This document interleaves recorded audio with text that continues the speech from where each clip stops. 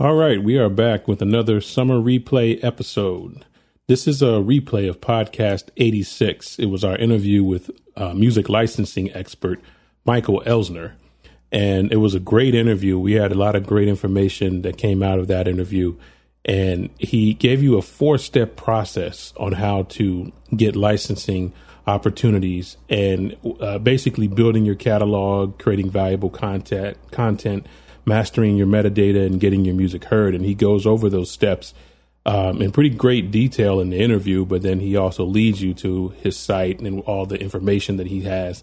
And he gives a lot of great information away for free. So definitely check this episode out again, and check out the information on our website, on my website, makingmoneyinthemusicbiz.com, with podcast 86, the interview with music licensing expert Michael Elsner.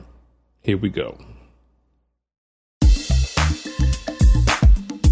Welcome to the Making Money in the Music Business podcast, where we share insightful views on a variety of topics in the music industry that can help you make more money from your music business. And now, here are your hosts, Dr. William E. Smith and Kenya McGuire Johnson.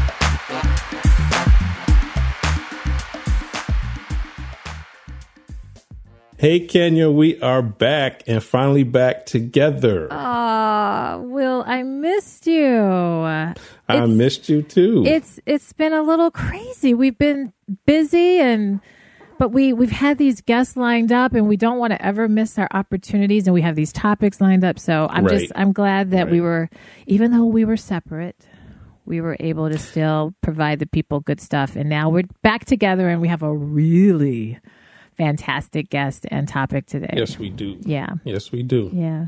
Yep. But of course, before we get started, I'm going to give you all the music tip for today. And we missed that too. I want to say that because, you know, I don't come up with music tips. So, yeah.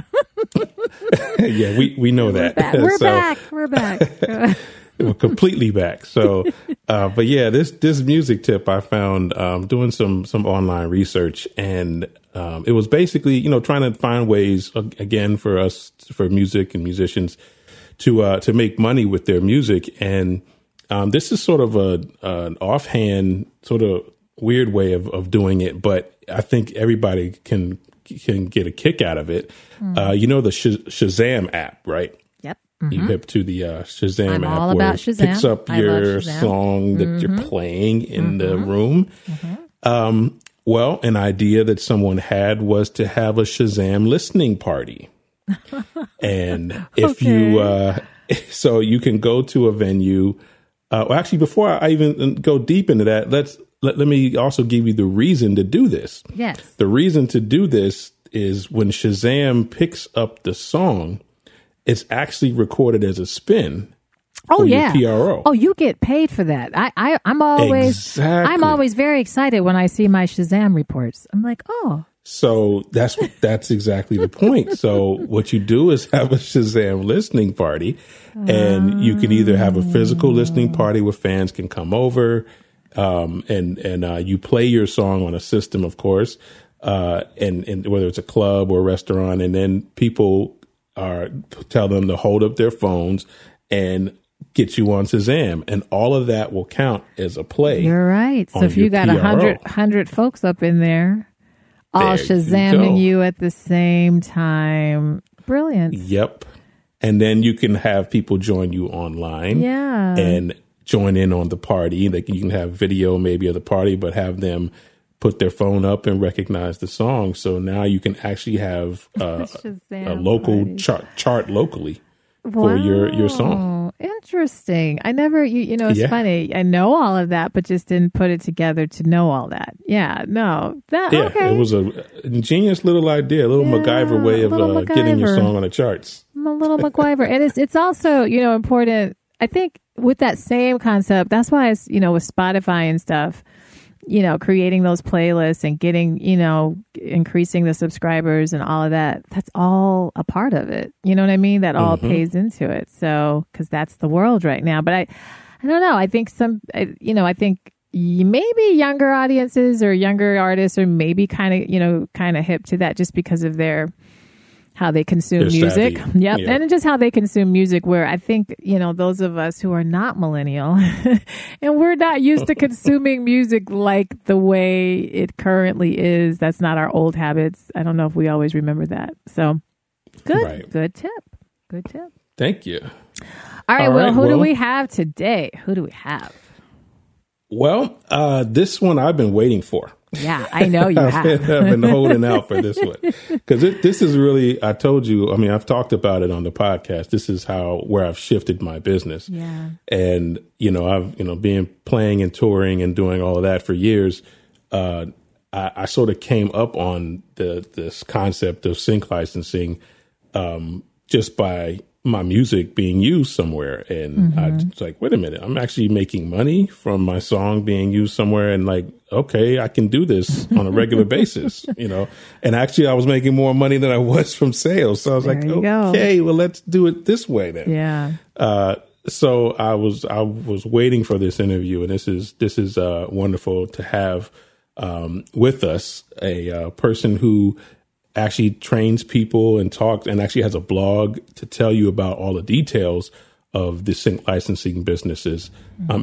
And his name is Michael Elsner. And we want to thank you for joining us today. Hi, Mike. Oh, thanks for having me. I'm excited about this.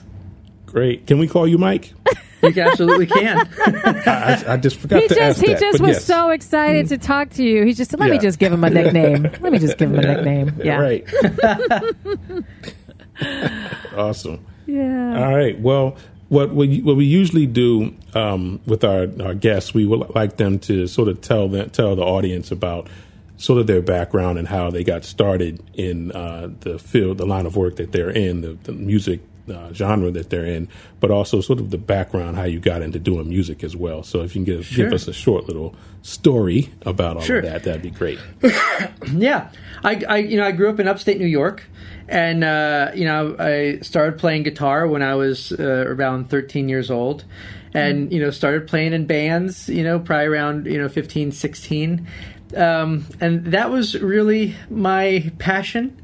It still is really. I still love playing guitar and playing with human beings, as opposed to, drum machines and whatnot. But in 1998, I moved to Nashville. I was in a band in New York for a number of years. We did a bunch of recordings and had a bit of success up there, but took it as far as we could go. And I just wanted to take it to the next level. So Nashville's Music City, and figured, well, that's the place to go. So I came to Nashville in '98, in the fall of '98, and I was in Nashville for about 4.5 years. And during that time, that was really what I call my college education, because I came to town and I started meeting some engineers and producers, and at that time I didn't want to be an engineer, but that was the way in for me, to be able to hang out in a studio and learn how to record and be around session players and whatnot. And so I for about a year and a half or so, I worked as an assistant engineer for a particular engineer, and then that again just wasn't really what I wanted to do. So I learned I learned a lot, and so I moved on to the next phase and started playing on some sessions, was writing a lot, was producing some artists and building up my own catalog of songs. But after 4.5 years of taking my songs to publishers and trying to get the publishing deal and get my songs out there, I just kept hearing no. But at the same point, in the late '90s, early 2000s, Nashville was it was country and like Martina McBride country, and that wasn't what I wrote. I wrote pop and rock songs, and so in the summer of 2003. I drove out to Los Angeles, and I was just tired of people saying no to me in Nashville. So went out to LA, and right off the bat, I landed a gig on a TV show playing guitar, and then through that, I met some people called music supervisors, and when I felt the time was right, I asked one if I could give her a CD of some songs, and within a couple weeks, she had placed one of them as a featured vocal placement on a very popular show on CBS. And that was my first placement. And kind of like, you have that aha moment where you go, I'm making more money doing this than, than anything else. Right. And so I started going down that road pretty heavily starting into 2004. And, I wasn't looking at it as a career yet because I was still pursuing the guitar path and the artist path. I wanted to, play in a band. And, at that point I felt, to have my songs out there, I had to have a record deal. I had to, have songs on the radio and videos and tours. And that was still the vehicle that I thought had to happen to make that, to realize that dream of getting, millions of people to hear my music. But so I was having a lot of success with licensing, but I always looked at it as this is keeping me from working at Home Depot or Starbucks, And I did that for a number of years, and it kept growing. Very end of 2009, I was working with a company, and they got the deal supplying music for seasons 10 and 11. Of American Idol, or may have been seasons 11 and 12, actually. Wow. And so starting into 2010, I wrote a lot of music for season 11 of American Idol. And then that opened up a lot of other shows that I got to write for. I got to write for 3 seasons of a show called The Sing Off, which was an a cappella show. And, again, it just opened up doors. And in 2011... to make a long story short, in 2011, a songwriting partner and I decided we were going to start a company called Sonic Trimmer and focus on film trailers. Because a lot of the music that we were doing for American Idol, these tension beds, we knew another guy who was doing the exact same stuff, and he was getting all that stuff on trailers. So we thought, this is the same stuff. Let's just create a trailer company, and we'll get the same stuff we're doing on trailers.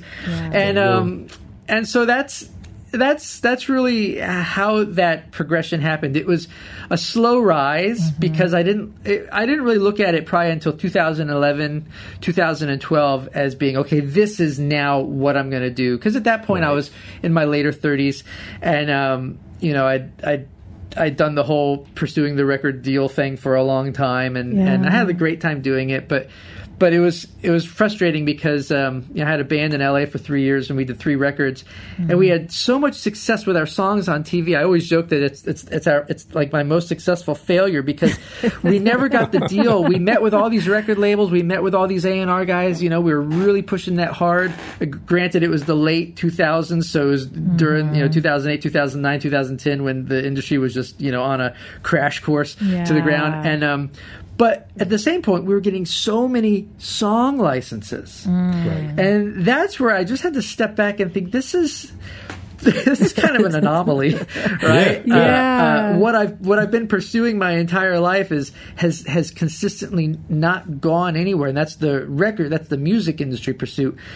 But when I tell people that I do licensing, they say, they think I work in the music, and I actually have to stop them. I say, no, I work in the TV industry, because when you're licensing your songs, your end users are working in the TV industry. So everything that you do, it's a slightly different process. You're delivering your music in a way that is beneficial to the people who work in the TV industry, namely the music supervisors, the music editors, people who work in music libraries if you're working through a library. And so the whole delivery process is completely different than the music industry, where you have a record and then you just get it out to your fans, or you finish a song and then you send it out to a publisher. And that's a 2-step process. And in the licensing industry, I've discovered that it's a 4-step process.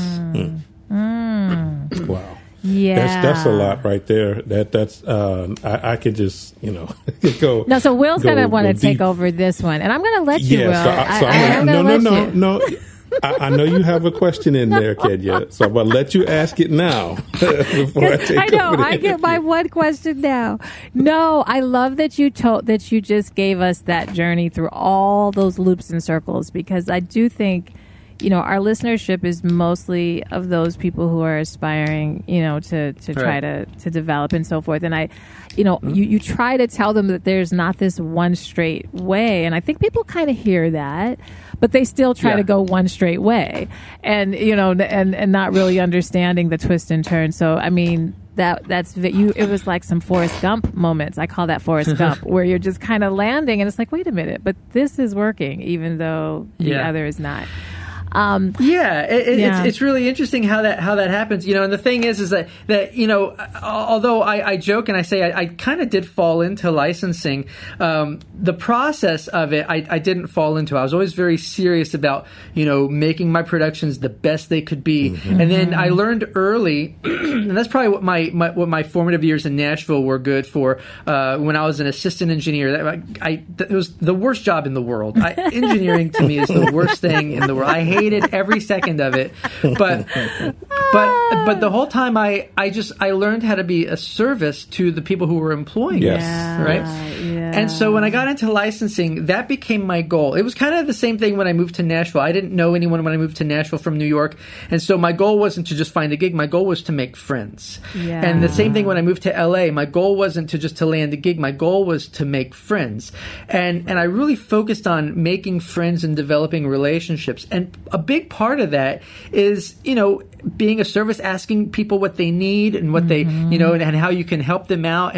And so when I morphed into the licensing world and I started meeting some music supervisors and talking to them, I'd ask them about their job. I'd ask them what their day is like. I wanted to learn what went on in their day. What was their day like? And a lot of them were under immense time pressures. I mean, it's an insane job. And I thought, well, if I'm going to deliver music to them, I want to make their life as easy as possible to find and license my music. Yeah. And ultimately, I think it comes back down to that. A lot of musicians have the attitude of will you use my music because I'm starving and I need some money? Right. So will you use my music so I can make some money from you? And even though they don't say that, that's their mindset. And so it comes across even in their emails and even in their dialogue with someone, as opposed to, look, just be a valuable service. If you're a valuable service to someone, they're going to come back and they're going to license music from you consistently. That's key. Yeah, that's totally key. Go ahead, Kenny. I know I guess and this is me not being. Will is definitely the dude with this, and I feel like I'm quite green and early and trying to really understand the process. You mentioned about it being like a kind of a 4-step as opposed to kind of the 2-step. If you could maybe kind of share, so for the complete novice who's like listening and saying, you know what? Okay, all right, wait a minute. So what are those steps? What do you need to do? So I break it down into 4 steps. My whole philosophy on licensing is consistent placements. All right. Getting 1 or 2 placements here and there really isn't that difficult, but you're not going to make a living at it. So for me, it comes down to consistent placements, consistent, monthly, yearly, that's the goal. And so it starts with what I call just the first step of the process. I just call it building your catalog. And building your catalog to me is like a well, right? If you drill a well, if you're living out on a farm somewhere, you drill a well, down into the earth, you're trying to hit some flowing river of water under the ground that's going to constantly give you water for the decades that you're going to live at that place, right? Yep. You don't want to go into like a little pond that has a finite amount of water, because then you're gonna suck it all up in the first year and you're gonna have no water anymore. So really, the building your catalog is I look at it like a well, and part of that process to me is just writing the music that you want to write and being authentic to you. A lot of musicians who pursue music licensing are always chasing. What's a music supervisor looking for? What do they need? What are they looking for? What style of music should I do next? Just write the music that you want to write. When you write music that's authentic to you and that you're passionate about, when you marry that to picture, that authenticity and that passion is going to come across even more, as opposed to if you're just trying to write something because you think that that's what someone needs. So building your catalog to me is just, if you want to go into your studio one day and you want to write, an a cappella track, just write an a cappella track. There will be an outlet for it. And if the next day you want to write an R&B track, do that. And if the next day you want to write a heavy metal track, then write that. Write what you feel, because there will always be an outlet for it. And what I tell a lot of people who want to get into licensing, the first assignment for them is always, for the next week, when you're watching TV in the evening, stop watching TV. Just sit on your couch, close your eyes, and listen. Listen to TV and listen through the commercials. When the commercials come, don't get up and go to the kitchen. Sit there through the commercials. Give yourself an hour and don't move. And just find any show. It doesn't have to be a show that you particularly like. Just find anything. Turn it on and listen. You will find that in that hour, you will hear so many different styles of music. And also, depending on the show, you might hear different different eras of music. You might hear music that go back to the 50s and maybe even the 40s, even into the 80s. You know, so if you're thinking, oh, heavy metal, Motley Crue, yeah, there's still Motley Crue songs from the 80s being played on shows because they go back in time to the 80s and they need some music from the 80s, and they're not going to play Justin Timberlake in that, in that segment. So there's a lot of opportunity. You'll hear that. And that's the first step. I just call it building your catalog. Write freely, write passionately, and remove any boundaries that people have put on you as you've pursued the music industry over the years. Just write freely. The second step is what I call creating valuable content. Now, this is completely different than the music industry. Now, in the music industry, you finish a song, if it's a vocal song, you maybe create an instrumental version or a TV track so you can, sing it on a morning news program. But when it comes to the licensing world, let's say you have a 10-song record, okay? Let's say you have that 10-song record. So we're going to look at just one song on that.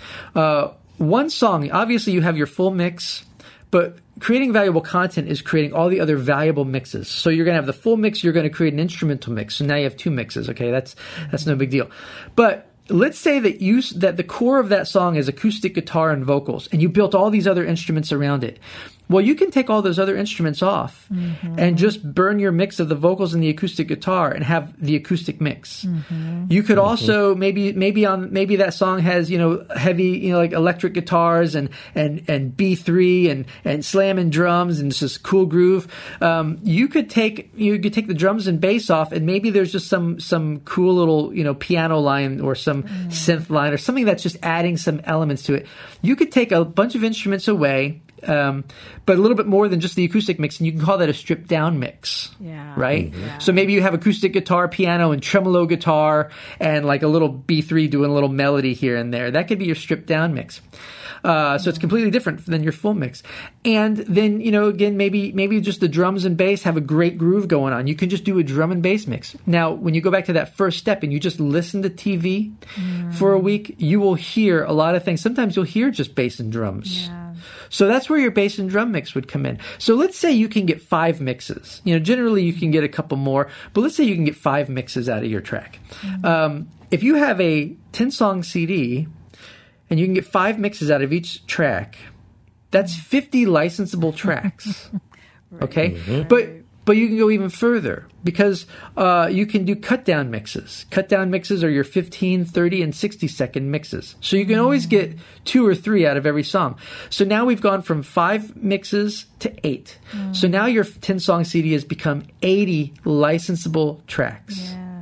Wow. And that's how you start getting the consistent placements because, maybe the full version doesn't quite work, but maybe that acoustic version or that stripped-down version works great. So you got a whole bunch of tracks, Kenya. I know. I was about to say I got 4 albums. I'm exactly.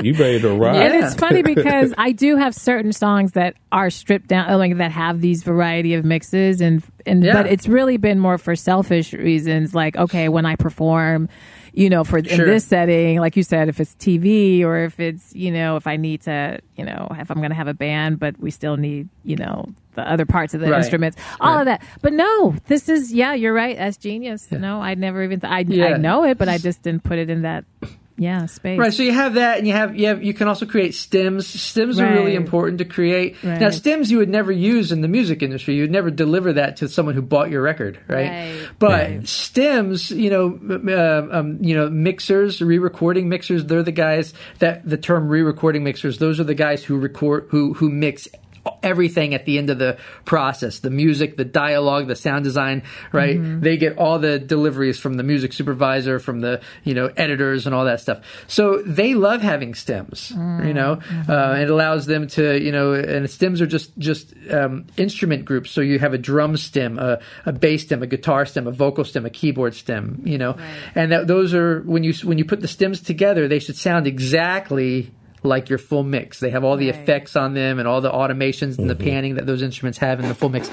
So now, while those are not really licensed as separate individual tracks, if you deliver stems, those will get delivered oftentimes to your re-recording mixer who appreciates that more than just a 2 mix. Because the other thing too to keep in mind is that in music we mix in stereo, but a lot of TV shows are in 5.1. So when you deliver stems, it gives your re-recording mixer the ability to throw those sounds kind of around the room a little bit more than just dealing with a stereo mix. All right.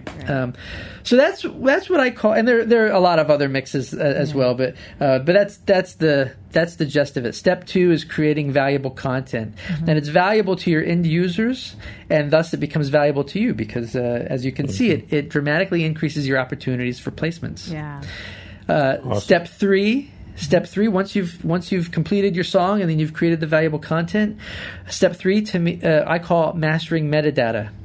And this is really the most important part of the process. It's all the information that gets attached to the audio file that allows it to be easily searched, auditioned, and then licensed. The goal is, if you imagine a funnel, music supervisors, if they're looking for a particular song, they start with they go into their catalog of songs, and they could have tens of thousands of songs.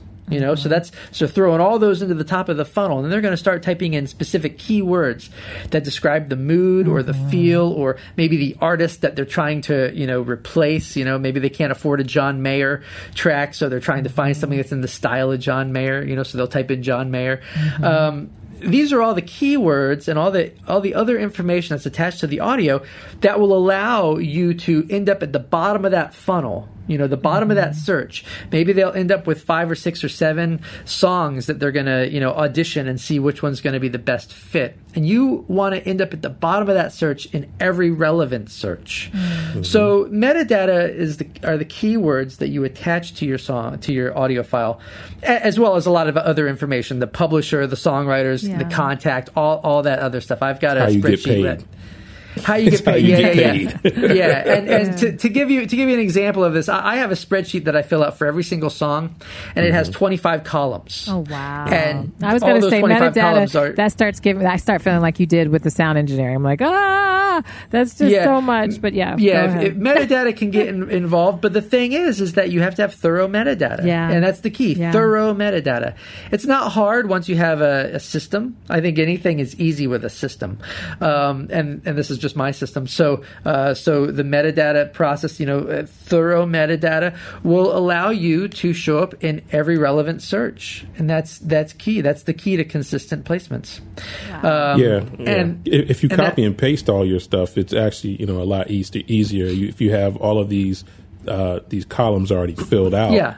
Yeah, when you have your songs done, you just copy and paste it. So it's not as crazy as you think, can you? I've done it. It's not as crazy. I don't think I've had 25 columns, but I mean, once you kind of know it, it's just not. I just don't enjoy it. No. Metadata. See, here's the thing, though. So metadata is probably the most boring part of the process. Okay, but here's the catch. If it only takes, and this is the thing, it only takes probably 15 to 20 minutes to completely fill out that spreadsheet for any one song. Now, as you're burning all your multiple versions, right? So you're going to burn, 8 versions of that track. It's going to take you a little bit of time. So while some of those, I don't know, most DAWs are offline now, so they don't have to play it all the way down like it used to.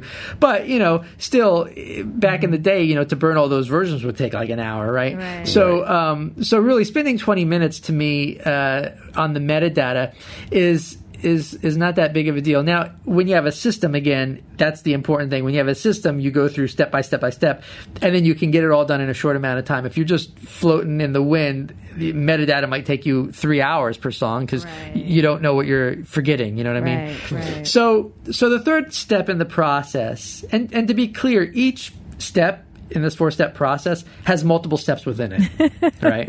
So, you know, it's obviously like building your catalog doesn't just happen. Building your catalog starts with coming up with an idea and then writing the track and then mixing it. And so there's multiple steps that go in there, right?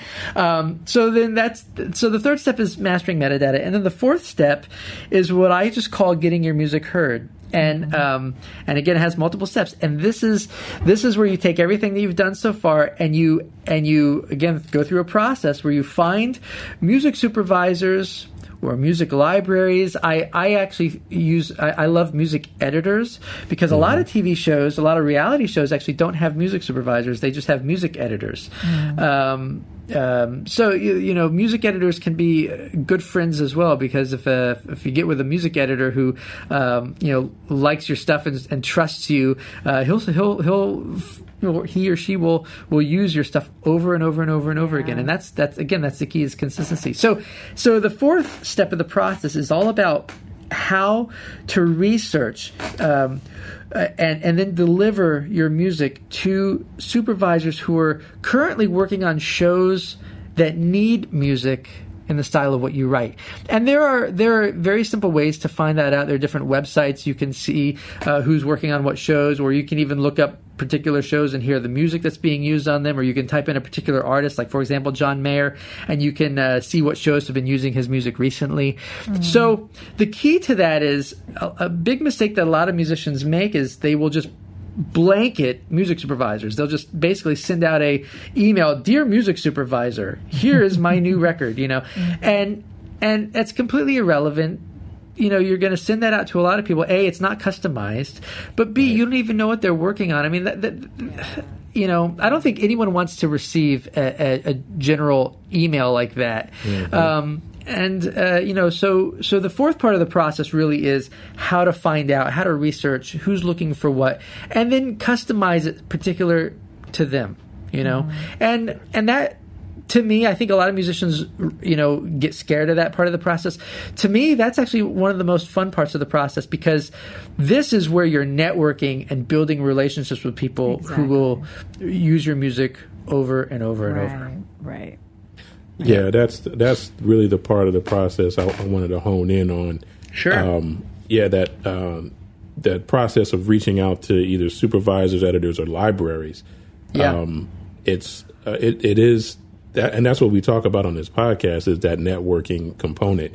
Sure. And you completely touched on that, on how to best reach out to people, is find out what they're doing and relate to them and connect to them on what it is that they're working on, because that's how you build rapport. So I guess if you're reaching out to and I love how you say reach out to editors, but I guess if you could talk about the best ways to reach out to editors, but also the best way to reach out to either supervisors or libraries. Sure. Well, it all starts with an incredible website called LinkedIn. Okay. There you go. Yeah. LinkedIn is, and I'm always blown away. It might just be the circles that I've run in over the years. I live in Nashville again, and I'll say things like LinkedIn to people, and I'm amazed how many musicians have never even been on it. They don't even have a LinkedIn account. Yep. They don't think it's important. Yep. Yeah. That is the mecca. It is. I mean, every musician should be on LinkedIn. Oh my gosh! Yes. So I built my company, Sonic Trimmer, starting in 2011, in 2012, really purely on LinkedIn. Wow. And we were starting in a whole new genre. We were starting in trailers, we built our list of individuals who work at trailer houses, supervisors, editors. I found a lot of people who worked at various libraries who have relationships with the various trailer houses that we work with, all through LinkedIn. And you just connect with them. So that's the first place. You know, LinkedIn is a great place to get find names, find people who are in that field. And then beyond that, Google. do some research. Go look, type in their name. Go see if they did an article recently. Maybe go listen to, like in this case, a podcast that someone did recently. Maybe go see some awards they've won. Right? It starts there. It starts by actually learning a little bit about them. What shows have they worked on? What styles of music are they using? And there's a great website also called TuneFind, TuneFind. And TuneFind is great. All these work in collaboration with each other. Okay, and also IMDb. If there's a particular show that you watch and you're thinking, oh my gosh, my music would be great for this. Who's the supervisor? Who's the editor for this? You can go on IMDb and you can scroll down to the series music department and see who's in the music department there. And then again, that goes back to then Google. Sometimes some of these people have their own websites. It's ultimately it comes back to research. Yeah. Right? Yeah. So it's a matter of finding the names and then putting in the time to do the research. When you put in the time to do the research on someone and then you reach out to them based on that research, you've spent time learning about them, learning about their past, maybe where they went to college. Maybe you have some, you'll see this even on LinkedIn, or even you could find them on Facebook or whatever. You might have some mutual friends in common. You might have some mutual interests, etc. So it starts there, and it starts with being personal. Finding some common ground. Hey, congratulations on winning this award, blah, blah, blah, blah. I just saw this. Hey, I just listened to the podcast that you were on with so-and-so. That was an incredible podcast. People love to be, people want to know that their work has value and that people want to be appreciated. And so it really starts there. And I mean, there's no secret to it. It starts with research there's this special magical being weapon, just a nice, genuine person and wanting to become friends with them. Yeah. Not having an ulterior motive. Hey, use my music because you work on the show and it would be great because I'm really, really hungry and I have no money to pay my rent next month. That's not going to get you anywhere. Right. Exactly. But unfortunately, that's the approach that many musicians have. And I think that, and again, I had this approach too. I was a hotshot guitar player playing in a bunch of rock bands in a small town. I had a big ego for a long time. And, but I realized, very quickly when I left that town and I moved to Nashville and you get into a Music City town and I learned real quick that for me to do anything, I had to find out how I could serve the people who could possibly give me a paycheck.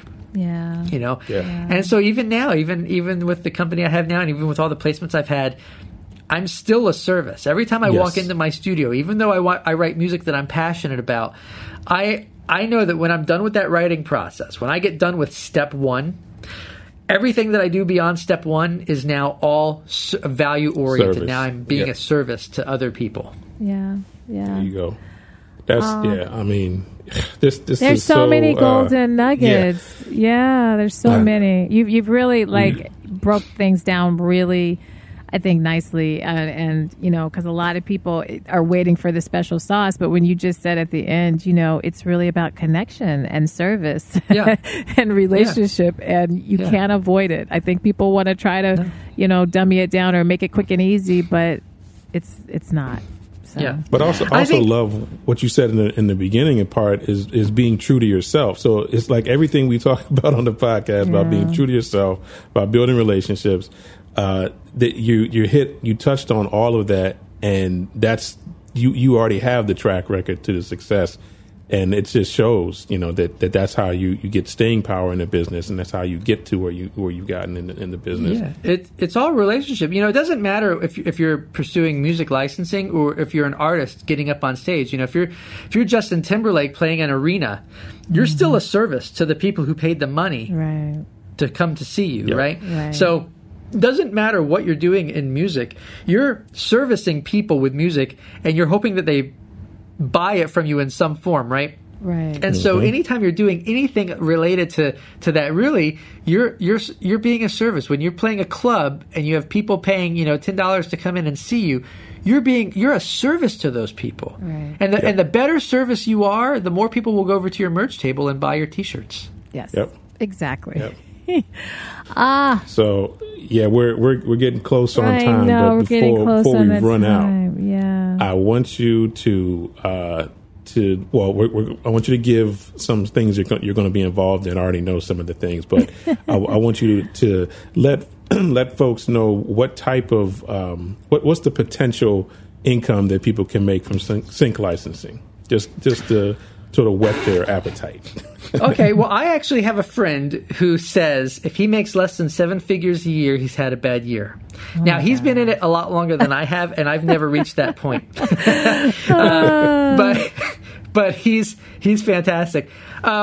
It's easily a 6-figure income. Yeah. Depending on, again, and it's going to depend on a lot of things. Yeah. It can easily be a 6-figure income depending on the quality of your music and the quality of your connections. Mm-hmm. And that's what it's going to boil down to. You can get placements that are, $15. You can easily get placements that are $1,500, and when you're doing, bigger placements like trailers for films or video games, you're talking multiple 5 figures. Yep. But then you have to keep in mind the way that this all breaks out. Okay, if I am working directly with a music supervisor and I'm administering my catalog myself, I get to keep 100% of it. But that's a lot of work. Yeah. And so and I did that for a long time. And then I with my company, I handed my company over to a company that administers our work. And usually those are 50-50 deals. If you can negotiate better, we were able to negotiate a little bit better than that because we had a track record. But generally, you're looking at like 50-50 deals. So if you gross in your licenses $100,000 a year working through another company that has an entire staff that every day they're working music, they're getting requests from supervisors and from editors and from production companies, and then they're finding what works in their catalog and they're sending stuff out, that's more work than what you could do. If you have $100,000 that your catalog grosses, then you're going to walk home with $50,000 out of that. Yeah. That's definitely not that's definitely not a out of this world figure by any means. But again, it comes down to consistent placements. Yeah. And I think the thing that most musicians do, and the reason why I started doing what I'm doing, which is showing musicians how to do this, is because, I got so sick and tired of going to conferences and watching these 1-hour supervisor panels talking about licensing, and all they did was talk about what it was. Yeah. Right. No one talked about how to do it. Yeah. And finally I was like, everyone wants to know how to do it.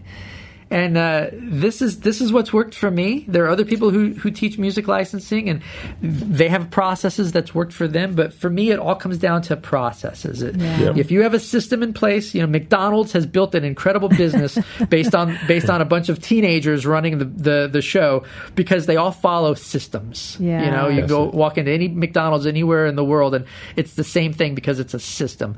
And when you put a system in place, whether it's being an artist or whether it's music licensing, if you put a system in place, I feel like it's hard for you not to succeed. But yeah, you could easily make it a full-time living, but it's going to depend on the quality of your relationships, and you just have to have good quality music. Right, Awesome. exactly. Well, I would love for go ahead, you. Kenny. I mean, we're going to have to bring Michael back because I have a lot of questions. Like, I think as a singer, who maybe isn't the one, I would have to link, I guess, always with someone who I could kind of co-write and kind of, get all of the, in building that catalog. Like I'm a songwriter, but I'm not necessarily a music composer and all that. So then you have to kind of, and there are a lot of singers out there who, sing, and they also will write their songs, but they may not necessarily be into the other part of the productions of the song. But that's our next podcast. Okay. But we're really serious about that. We have to bring you back because there's a lot. We're going to have you back. Yep. This is a really common question, is hearing from people, how do I get my music placed? There's some really cool TV shows and Netflix movies and, HBO and cable, all these great shows that have very, that are definitely introducing a lot of independent artists. And artists want to get in that lane, and so it's really important what you've given. So if you could share, as we kind of wrap up, how you, like you said, you have a whole company in many ways. You're also educating artists. So if artists want to contact you or want to be able to do this, learn more from you, what's the best way? Yeah. So last year I created a website called Master Music Licensing. because if you go and you learn the stuff, you can become a master of music licensing. I figured that's easy to remember, right? You can go to Master of Music Licensing. I wrote a book called The 4-Step Plan to Licensing Success. We touched on the 4 steps, but obviously the book goes more in depth. But it's a free ebook. You can download it on the website. It'll take you about 45 minutes to read. It's not some 200-page book. Okay, there's no fluff. It's just all the goods. It gives you a great outline and a great system to start putting into place. So you can go to the website, you can download that, and then I have a blogs. I post a new blog about every week, and it's usually pretty. It's all detailed about licensing information. Across quite a wide range of information regarding licensing.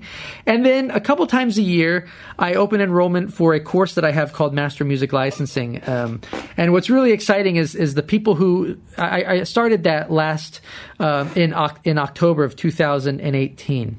So it's as of this recording, it's only been about 6 months. But it's really exciting to see now the people who went through that course back starting in October, to see the placements that they're getting and the licenses that they're getting. And the difference is like, because they're putting a system in place. That's really what it comes down to. When you follow a system, systems work. So in 6 months, they're starting to get their songs, featured on shows and whatnot. And that's very exciting, to see everyone so excited to finally get their music out after working so hard. But if I can go back and answer what you just said earlier before you asked me that question, the one thing to any artist who's listening to this, who wants to get into licensing, the biggest thing to keep in mind is that this is the TV industry.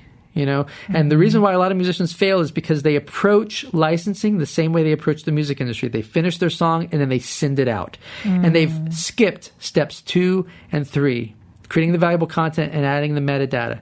And without those, definitely without the metadata, you're going to get, your stuff's never going to get heard.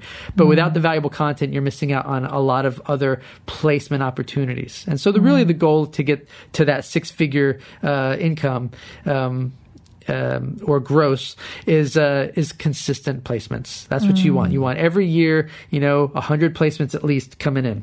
So it's very possible. It's not hard. It's really not that hard, but you just got to follow a different system than what you're used to. Right. What's the conference that you're going to be a part of? I've got the email on that one. The conference. It's actually going on this week. It's an online conference. It's an online summit called the. You hit me right now, and I drew a blank on it. It's the Modern Musician. It's the modern. It's through Modern Musician. It's I think it's the. Oh gosh, I forgot the name. I forgot the actual specific name of the conference, but it's through Modern Musician. I got the email on it. What I'll do is I'll post it in the show notes. Sure. But there's and I read it. There was a and I signed up for it actually. I was cool. Cool. Yeah, I'm gonna see if I can. It's an online conference basically. So there's a lot of online conferences that are happening now, which are great because you can watch them during the conference, but afterwards, for a very small fee, you can get all the videos, and it costs a fraction of what going to an actual conference is, and you have all these incredible speakers. The online world is absolutely amazing. Yeah. It is. Yeah. Oh, it's the SWM Virtual Music Conference. SWM. Yeah. Okay. Yeah, Modern Musician. Yep. Yes. Well, definitely we'll include that in the show notes, and we'll also include your social media. I don't know. I know you said LinkedIn was, such a huge one, and I don't know if you have a preference of people following you. If anyone wants to just hear, I post on my Instagram. I'm not a big social media guy, but I post on my Instagram through the week. I post different songs that have gotten placed. Oh, nice. I use that as a great example for musicians to kind of come and see, like, oh, wow, okay, that song got placed on this TV show about home renovation, and that show got placed. That's the type of song that got used on this type of show. So I've been posting those songs just as an example for musicians to get an idea of the wide variety of music that can get placed out of just one catalog. Yeah. Awesome. I learned a heck of a lot. A lot. Great. That's the goal. A lot. And I coach other artists. And like I said, this is such a common question. And I always feel a little like, I kind of know some parts of this, but not a lot. But this is so helpful. And we'll definitely have to bring you back so that, we can dig in it. And we're, even have people, because we get so many questions about this, have them submit their questions and kind of do almost a Q&A so that you can. I would love to do that. Be able to dig in more. So sure. Perfect. All right, William. Well, thank you so much. Yeah. We're closing out for the year. We're almost at the end for our summer. Yeah, we're taking a summer break, listeners. Yep, we do have lives. Yep, we have lives. But I'm so glad we're getting guests like Michael, and we've got two more podcasts before we will take our break. And I think we're going to end the season with a bang, because they're really good. One person we're bringing back doing a part 2, and the other person is just secret. Yeah, we'll wait. But anyway, but thank you, Michael. We will be in touch. You guys make sure and you read the show notes, because he gave so many goodies that will be included in that. Replay this episode, please replay it. Write your notes, because this is, as you just said, and with music shifting so much, I think it's important for people to learn the different other ways that they can have this thing in music. So, absolutely. Yeah. It's the future.